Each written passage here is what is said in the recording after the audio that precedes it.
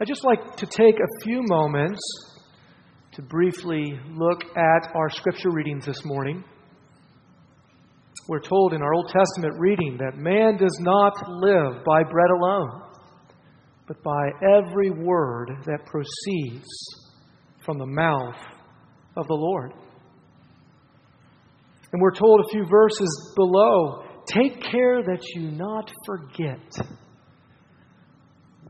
We are remembering the hidden hand of God guiding the Israelites, saving them, redeeming them. That word redeeming, redemption, how significant that is for remembering and being people who give thanks and people who believe, redeemed, revalued. Oh, if we only knew how valued we were or we are. How that would impact our lives.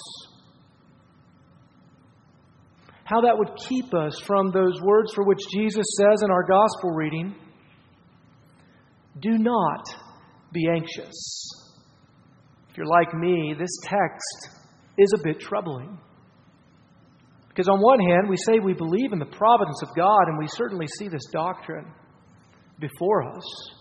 In Christ's first recorded sermon, He is speaking of the providence of God here, how God provides, and He is providing for their needs. In the Old Testament reading, we certainly hear of God's provision. And we say that we believe this. But so often our hearts are filled with anxiety and worry. How can it be that we are such worrywarts? Well, Jesus reveals it's because we are preoccupied with materialism. Here Jesus contrasts those who are faithful, those who are followers of Christ, with those of the world, with the pagans, the Gentiles, those who are anxious, and those who are faithful, believing. You see, there's a sin that seems to haunt us because we treasure things here on earth. We seek to treasure two masters. And this is what Jesus had previously said in the previous passage of this reading. Man cannot serve two masters, He says. Treasure not things here on earth, but treasure things in heaven. And then He comes to this passage that we see before our eyes. And His first word, He says, therefore. Consequently, here is the result. Do not be anxious. You can't serve two masters. You can only serve one. And when you serve that one master for which gives us the manna from heaven, then we will not be filled with the anxieties of this world. But we will be filled with hope. In fact, He will redeem the material things. He will order them rightly in our lives.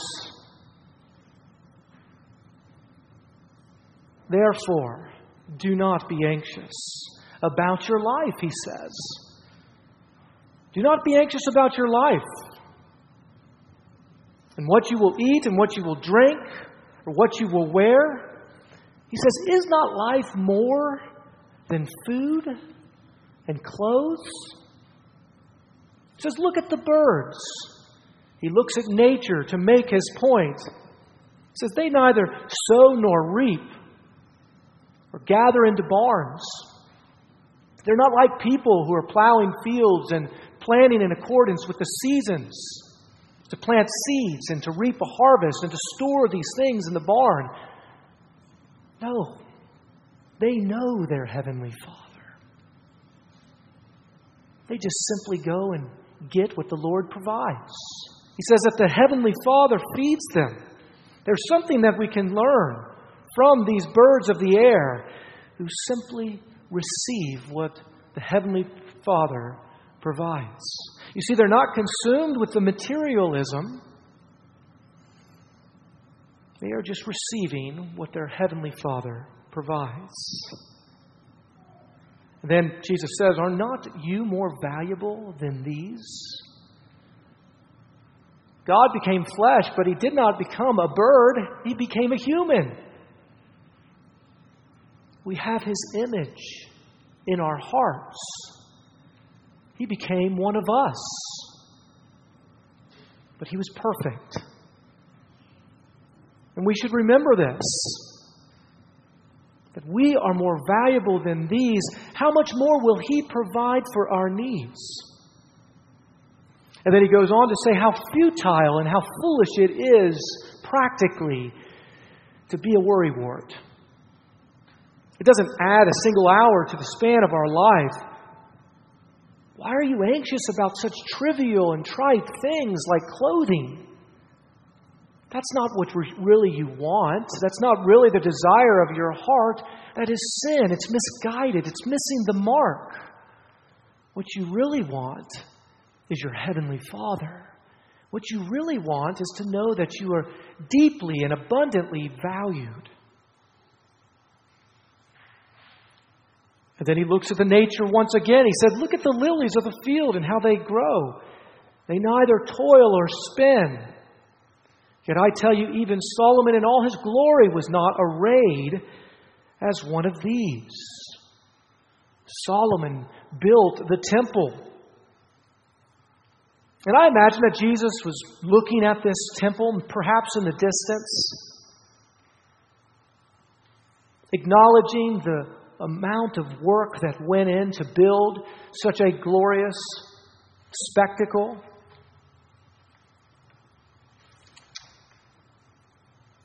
And now He's saying that these beautiful lilies of the field that grow, they don't spin and toil. They're not consumed with the work.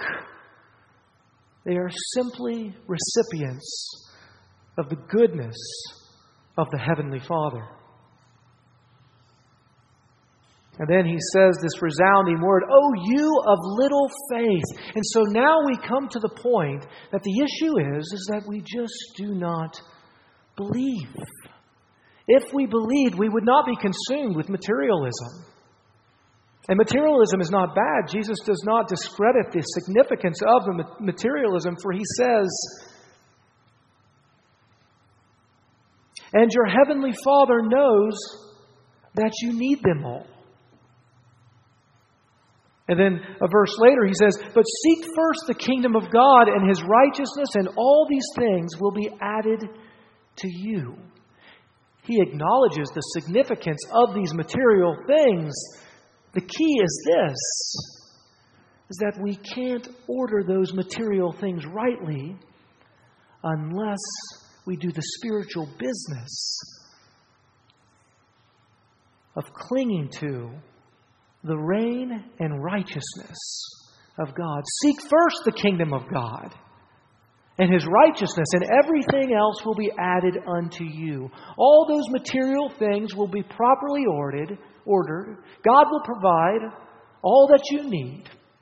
But seek first and foremost, the reign and the righteousness of Christ. Jesus is predicting His righteous reign. He says the kingdom of heaven is near. Repent and believe. Here He's providing His first recorded sermon. He's establishing His kingdom, the kingdom of God. He is beginning His reign. And He is looking forward to His righteous work. Yes, we must believe in that hidden hand of God, the reign and the righteousness of Christ. And by believing in that word, that God speaks and gives life, then our hearts will not be filled with anxiety. Materialism will not cause us to become greedy. Materialism will not cause us to worry. No, we will be grateful and we will be worshipful when we grasp the reign and the righteousness of Christ. He will set all things right. He will make our hearts glad. We will truly be able to give thanks. Amen. Amen.